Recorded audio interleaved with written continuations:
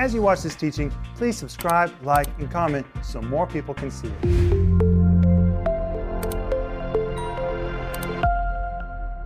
Welcome to Home Group. My name is Rick Renner, and my friends, tonight we're going to talk about the works of the flesh. I have a funny story. Years ago, we had a friend that was taking a group of Americans through the Hermitage in St. Petersburg. The Hermitage is the winter palace that was used by the Romanov family, who were the czars of Russia. And there was a person in the Hermitage, a woman. If you go to the Hermitage, it's filled with cats who make sure there's no mice, and elderly women who are like the caretakers of every room. They're stationed in every room. So our friend was taking this group of Americans through the Hermitage, and they were taking pictures of palaces and gold and chairs and precious gems. And they were taking pictures with a flash. And the little woman that was stationed in this one room said, "No flash, no flash." And it kind of became a joke in our ministry that when somebody gets ugly, rather than say no flesh, we say, "No flesh, no flesh." Well, tonight we're going to be talking about the works of the flesh. We don't want to move in the works of the flesh because it's bad. But you need to get the whole series, which I just enjoyed teaching so much. It's called The Works of the Flesh versus the Fruit of the Spirit. You choose death-permeated works or supernatural life-giving fruit. I've made my choice. I want to produce supernatural life-giving fruit in my life, and I know that you want that too, and so does Denise and Paulina and Paul. But hey, order yours by going online or give us a call and get the study guide that goes with it. And Paul, what do you have there? I have Sparkling Gems number 1, and I've already opened it to July 14th because that's where we are right now in Galatians chapter 5. So if you have Sparkling Gems and you do not have the study guides, you can go ahead and open Sparkling Gems number 1, which is almost identical to the study guides, but the study guide has more. I've been checking. And by the way, the study guide's free. Yes. You can just download the study guide. Just go to Renner.org and download it. It's amazing. And Paul, what's the other one? So if you already have Sparkling Gems number 1, then you need to go to Renner.org to get Sparkling Gems number 2, or vice versa. If you have number 2 and don't have number 1, go to Renner.org because we're offering these books this week. And although they may seem huge, they are big. They're very easy to read because you only read one chapter a day. It's like a daily devotional. You choose to spend time with the Lord. All right, let's go to Galatians 5. You guys ready? I've got something. All right. It is our unlikely, and it's in the office now. Wait. What is that? It's our autobiography Okay. of our faith-filled journey to the ends of the earth called Unlikely, and you wrote it. Yes, I did. It's 1,000 pages. And there are 90 pages of pictures. I think you're really going to enjoy it. You know, somebody said, why did you write it now at this young age in your life? Because it took 1,000 pages just to tell that part. I didn't want to write a 5,000-page book. But that book, I'm telling you, it's riveting. And if you feel like God's called you to do something, you don't know if you can do it, just read that. You'll find out you can do anything God calls you to do. Amen. But hey, let's go to Galatians 5. And tonight we're going to read verse 16 and then jump right to verse 19. And in Galatians 5:16, Paul says, "This I say then, walk in the Spirit, and you shall not fulfill the lust of the flesh." Now, verse 19. "Now the works of the flesh are these." Now, we've already seen that in verse 16, Paul says, "This I say then." The Greek says, lego dei. He's giving them an alternative. He already said in verse 15, if you get in the flesh, you're going to bite, devour each other. It's going to be an ugly picture. And my friend, I think everybody in our home group already knows, if you get in the flesh, it really is an ugly picture. So in verse 16, Paul says, you don't have to be the victim of your flesh. You don't have to let your flesh just boss you around and tell you what to do. He says in verse 16, "This I say then." The Greek says lego dei. Lego means nice day, emphatically, categorically. And he's offering us the alternative. Walk in the Spirit. And the word walk, the Greek word peripateo, which means to walk around in one general vicinity all the time until you learn to leisurely stroll in that realm it becomes your realm of operation and habitation. And it could be translated, live in the Spirit, which means this isn't hit and miss every once in a while. You can literally live in the Spirit. And he says, if you live in the Spirit, you will not, the Greek says, ume, emphatically, you will not in no wise fulfill, the word fulfill in Greek, the word teleo, which means to gratify or to bring to fulfillment the lusts of the flesh. And guys, we saw last night that the flesh has lust. And according to the Apostle Paul, in Ephesians chapter 2, verses 2 and 3, the flesh has a mind. He talks about the mind of the flesh. And that word mind that is used is dianoia. It describes a mind that is thoroughly penetrated. The flesh has a mind of its own. It wants total control, and it wants to manifest its desires, its work. And that's what we're going to see next in verse 19. Now the works of the flesh. Here's what they are. They're manifest, which are adultery, fornication, uncleanness, lasciviousness, idolatry, witchcraft, hatred, variance, emulations, wrath, strife, seditions, heresies, envyings, murders, drunkenness, revelings, and such like. That is the work of the flesh. Now, last night, Denise, I told kind of a notorious story from our past of when I was in a car that hit a man and killed him. I was not the driver. It was not even our car. It was a rented car and a rented driver. And I had in the back seat two very world-famous preachers with me. And we were driving through Riga when a man decided to commit suicide. Now, what would be the chances? He would choose our car. He chose our car. He jumped in front of us as we were driving at a regular speed. I can remember, I can still visually see something just going in front of the car and hearing the car hit that man's body. I can still hear it. Knocked him over into the oncoming traffic in the other lane. Our driver put on the brakes. Everybody around us on the street stopped to see what was happening. And I watched as 5 oncoming cars drove over that man's body. And I saw his body just flopping, and it was just awful under those cars. Well, we were getting ready to start a major convention, and I didn't want the cameras and the news people to show up and report that world-famous preachers had killed a man. So before I did anything else, I got a taxi, put them in the taxi, sent them to their hotel to get them out of there. And while everybody was standing around looking at this man whose body was squashed, I walked across the street where there was a policeman who was already there because he had been directing traffic that day. And he knew me from television. And I said, may I please go and pray for that man? And he laughed at me. He literally laughed at me.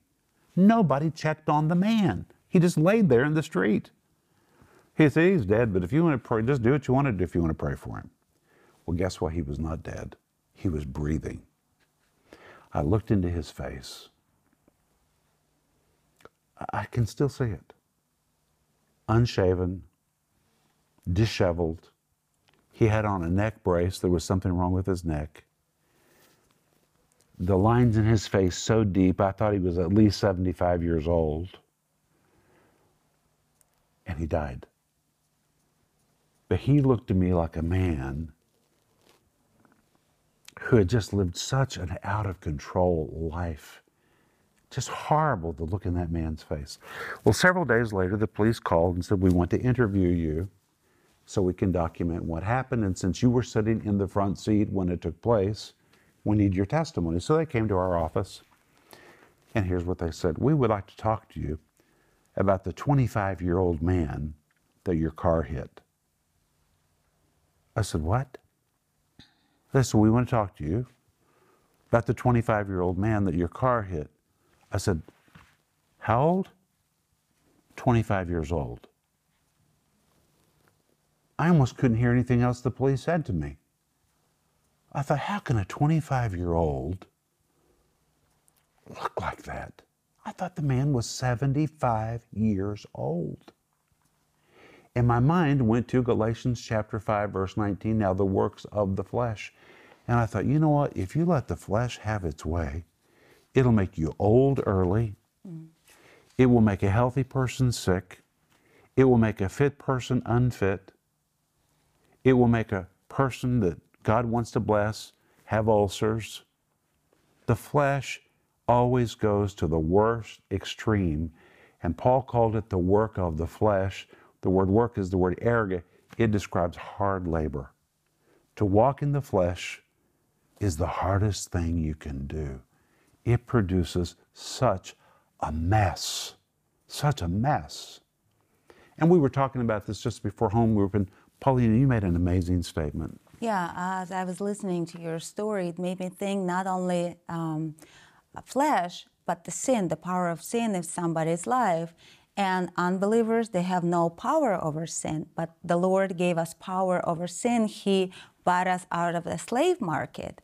That the redemption, that's the salvation. So, and we are now not slaves of the sin. It means that we doesn't have to give in to the flesh. And I remember when I was saved, and I heard so many stories just like mine. I was saved when I was 11 years old, and it changed my nature. Tell them how you got saved. Well, when I was 8 years old, I found a tract about Jesus on a red square in a trash can. And I picked it up, and I came home, and I read everything. And the salvation prayer was at the bottom of this tract, and I gave my life to the Lord. Can I say something? Yes. That tract was produced by our friend Terry Law Yes.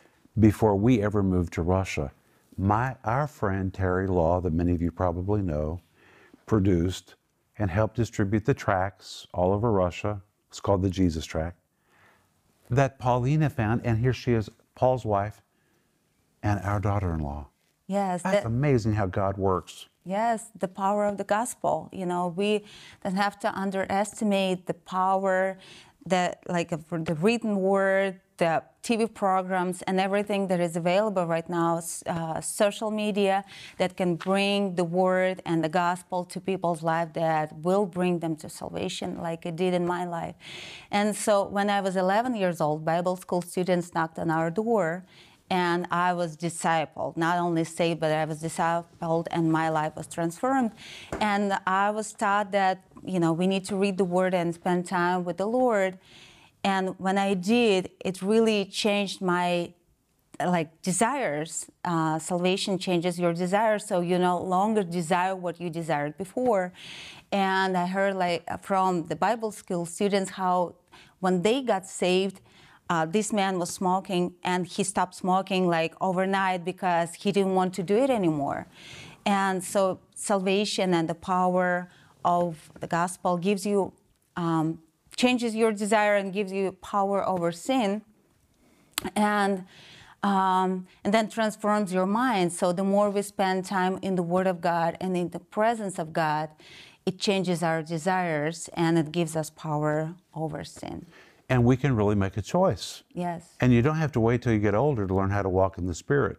You know, whenever you guys were younger and William was a little bitty boy, Mom and I will never forget something William said. He was behaving really badly. I want to tell that story. We told him to change his behavior, and listen to what William said.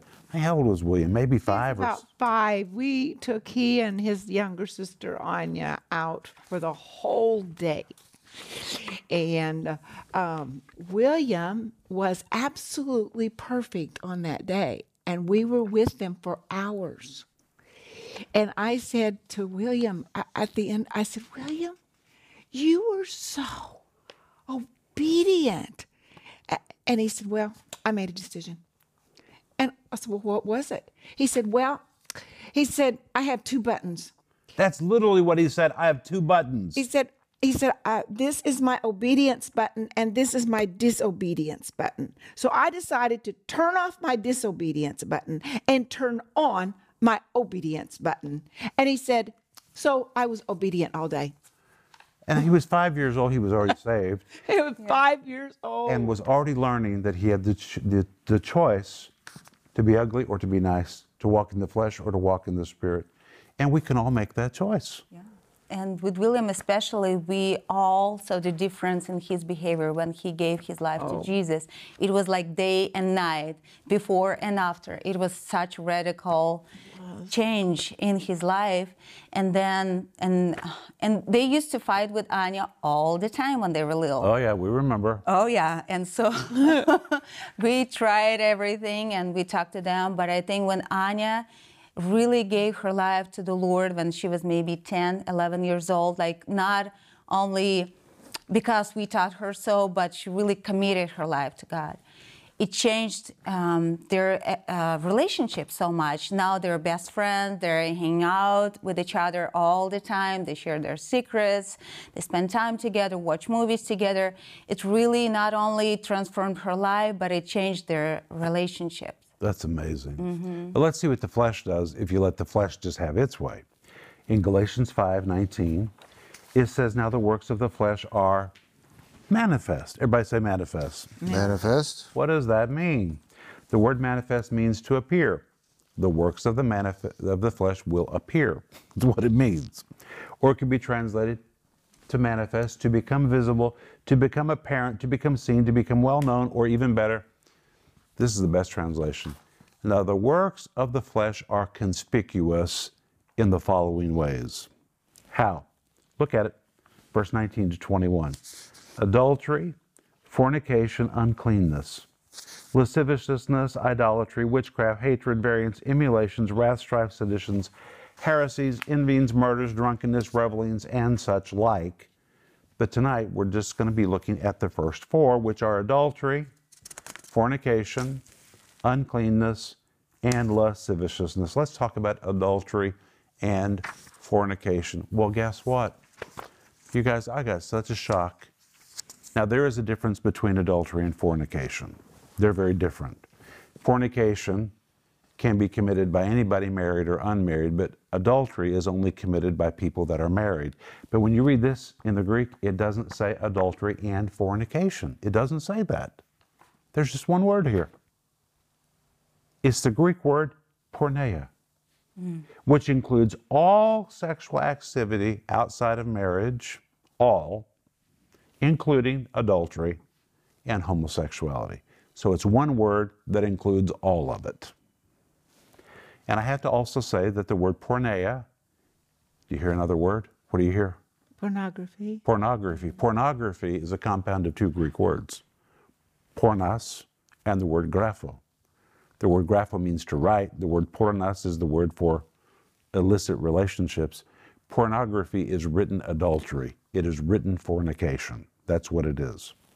But the Bible says it will manifest. And it connects it to the word uncleanness. The word uncleanness is from the Greek word kathairo, which means to be pure or to be cleansed. But when you put an A on the front, it means to be impure. To be impure. And it refers, listen to this, to lewd or unclean thoughts that eventually produce lewd and unclean actions. And it's very interesting when you come to Mark chapter 5. Mark chapter 1, verse 23 says, there was in their synagogue a man with a what? Unclean spirit. Same word, uncleanness. Lewdness. It's always connected to something sexual. This was a man in the synagogue. The Greek implies probably a foremost individual in the synagogue, but behind the scenes, in his head, he had uncleanness going on. And when you come to Mark 5, verse 2, you find the same thing. The demoniac of Gadara. And when he was come out of the ship, Jesus, there met him out of the tomb as a man with a what? Unclean spirit. The same Greek word, unclean. Some kind of lewd thinking going on inside that man. And in both of those, Mark chapter 1, Mark chapter 5, these men ended up possessed with uncleanness. Probably began with just a little manifestation of the flesh, looking at something they shouldn't look at, and then it began to be their obsession until finally they were completely taken with it. And this leads me to think of Romans 6:16, which says, know ye not that to whom you yield yourselves servants to obey, his servants are you to whom you obey. If you surrender to uncleanness, it will obsess you and possess you. Begins with just a little work of the flesh and becomes something that's all-consuming. But then, in Galatians 5:19, it says, now the works of the flesh are manifest, which are these: adultery, fornication, the Greek word porneia, all kinds of sexual relationships out of marriage, it doesn't matter what it is. Uncleanness, which has to do with unclean thoughts, lewd actions, which lead to all kinds of ungodly behavior. And then it mentions lasciviousness. Denise, I remember reading that word lasciviousness and growing up thinking, what in the world is lasciviousness? I couldn't even say it. I had to learn how to say it. What is lasciviousness? It sounds terrible, but what in the world is it? Well, it's the Greek word aselgeia. The word aselgeia refers to excess. Excess of all kind, but primarily, okay, here we go. If I'm stepping on your toes, please forgive me. The word lasciviousness, the Greek word aselgeia, primarily refers to the excessive consumption of food or wild, undisciplined living that is especially marked by unbridled sex. But here's what's really convicting. This word aselgeia is listed in 2 Peter 2:6 as the principal sin of Sodom and Gomorrah and the reason that God overthrew them.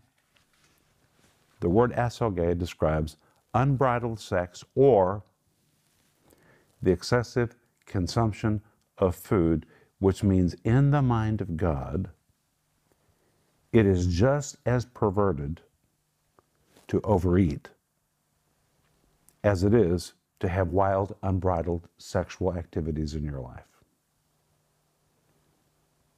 That's what the word aselgeia means. So how does that make you feel about overeating? I watch a TV program about people that are excessively obese, people that are more than 600 pounds heavy. And when I watch these programs, I watch them in amazement because they know that it's killing them. And they're massive. They can't even get out of the bed. They can't even walk.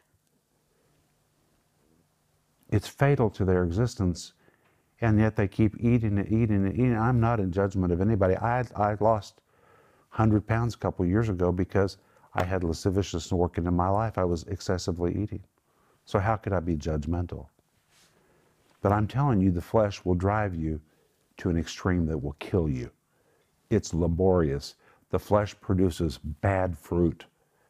And this word lasciviousness means excess, including the excessive consumption of food. You see, you might be reading this list and you think, well, I don't commit adultery, I don't have hatred, I don't have witchcraft. Well, do you have the excessive consumption of food?